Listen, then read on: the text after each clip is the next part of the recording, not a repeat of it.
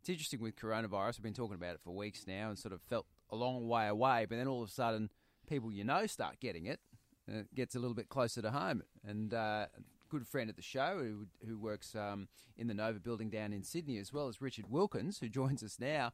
And you've got the Rona, mate. I can hardly... Yeah, thanks. Good morning to you too. Look, I feel exactly the same. We've been talking about this damn thing for so long. I've been interviewing people on air about it. It's the topic of every single conversation. And, I went and got it tested last Thursday because I'd come in contact with Tom and Rita. And, I thought there's no chance in the whole wide world. It was a brief, g'day, how you going? And then, blow me down last night. You get the call, and it's down to earth with a big thud. But the bizarre, weird, kind of strange thing about it all is I feel 100% fine. Wow.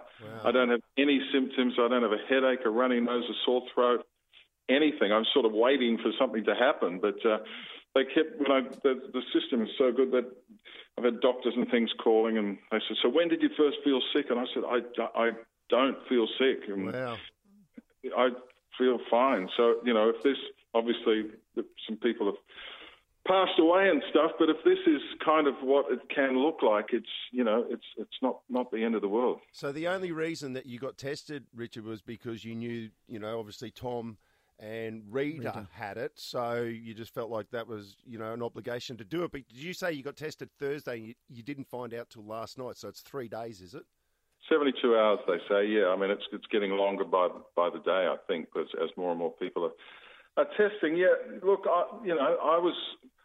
someone took a photo, a selfie of Rita and I put it up on Twitter, and that was sort of the catalyst. I thought, oh, shit, I put it up there that I've actually met it, so I'd better do the right. Had I not done that, I don't think I would have got tested because I wouldn't have thought in my wildest dreams I could have contracted something. And look, I must say, we don't know that it's and Rita, obviously they've gone public, but I don't know that. There are other people from around there who've also been tested positive, and it could be it could be I hate to say this, it could be the checkout chicken Woolies. It could be anyone. Yeah. You can get it from a bloody Uber driver. I don't know, but we're shooting at shadows a little bit. But what are your obligations now, Richard? Like, do you have to tell everyone that you spoke to in the last 3 days? Yeah. Yeah. Well, you go back through your thing, and they say, okay, so from the time you got sick, and I said, I'm not sick. And they said, okay, well, from the time you got tested, let's go back 48 hours, because obviously at that time you were positive. So I go, okay, well, I went in and I spoke to Fitzy and Whipper on air for 5 or 6 minutes on Thursday morning. So the boys have got the morning off today. Yeah. And then I went into work and went on Today Extra and did an entertainment hit there. Then I sat in my office for a couple of hours, wrote a movie review.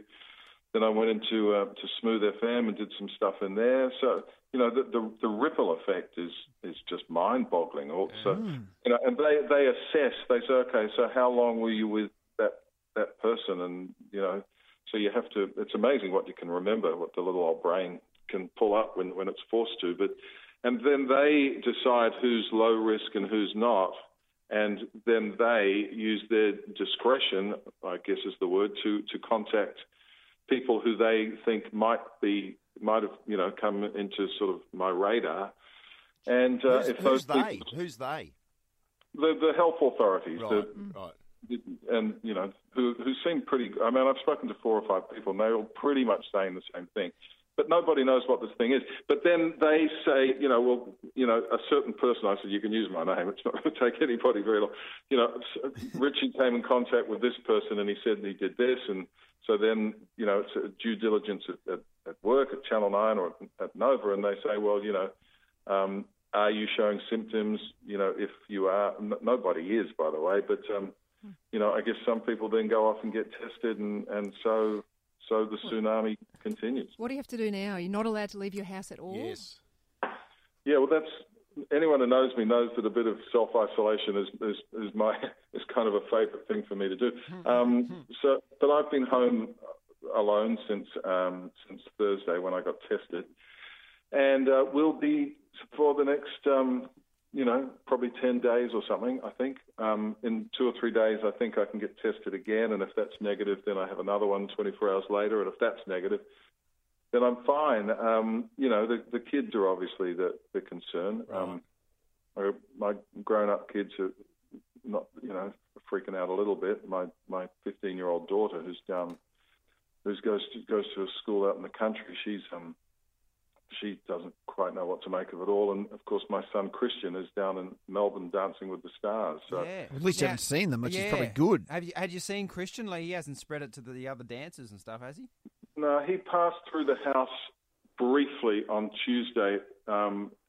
He'd been in Melbourne. He was just completely knackered. I was sitting down watching Married at First Sight, as you do, and he came in and said, I said, come and watch this. This is unbelievable. And he said, Dad, I'm just so tired. And he went upstairs to his own quarters and and went to bed. And then he got up in the morning and was doing stuff. So it's sad to say I didn't really see him last week, and I'm sure he's fine. But obviously, I got him just after he came off last night on the show, and he was obviously pretty upset. And he's getting tested about now, I think, because they've due diligence to do down there as well. There's that ripple effect again. Imagine if it went through MAFS, Dickie. Oh, my God. I'd like to do that. They recorded that about a year ago. Yeah. That is true. Oh, that's true, yeah. It is good to hear that you're feeling well, and we are sorry to hear that you've got the corona, mate. And don't feel bad, mate. I can't get my kids to watch Married at First Sight with me either. So. Thanks, Dickie. Yeah, stay safe. Yeah. See you, bye.